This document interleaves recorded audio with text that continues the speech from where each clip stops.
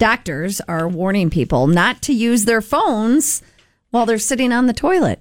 You use your phone when you're on the toilet? Did. Where else do you use it? To the point where it is dangerous. I don't know if it's the doctor version of dangerous. Let me tell you my version of dangerous. Yeah. I sit there so long that my legs fall asleep, and then I get up, and if you ever try and walk with your legs asleep, it ain't happening. Especially when you get older. I almost take a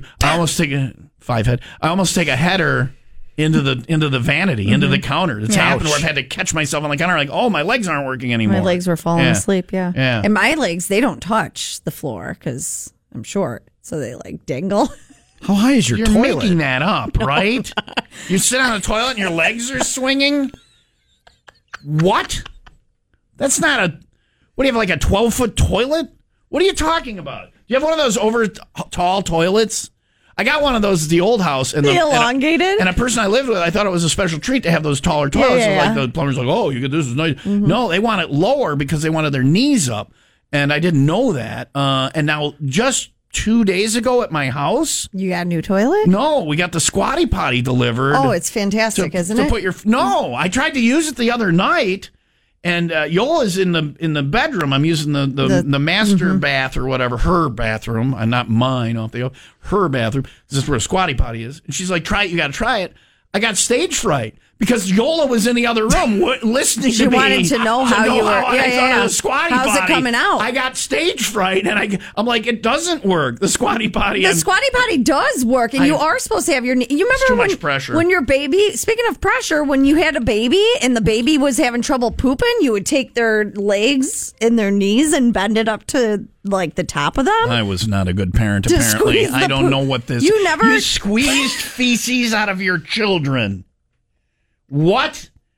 Like they're a toothpaste tube and you want to get that last bit out? Squeeze from the top end to the bottom. You're pushing it down and rolling as you go. The baby is kicking and screaming. Mother, no! What? You squeezed? That's the thing. I'm not alone. Yes. Yeah, if your baby was having trouble pooping, you would like take the legs and like... That wasn't my job, apparently. No, yeah. I missed that in baby class where they said squeeze the poop out of your child. Like a toothpaste tube. Anyways, doctors... It's very weird. I squeezed Jake and crust came out. I'm like, wow, we get a little of that on my brush here. I'll brush my teeth. Oh, too much. Too much, really. The lady who said to squeeze the poop out of the baby is saying that making light of it is too much. I've crossed the line, Tim. I apologize. So. I apologize. What are doctors saying, Leah, about our hemorrhoids? Okay.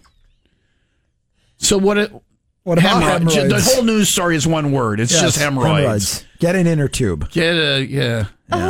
When you spend a long period of time on the toilet on your phone. You get hemorrhoids. Yes. All right. Enormous, painful hemorrhoids, they're saying. I was worried about taking a header into the counter, but now I'm worried about that I didn't squeeze enough poop out of my children, and they're loaded up. That's why they're so full of... They're Crest toothpaste, yes. But their anus doesn't have gingivitis, so that's awesome.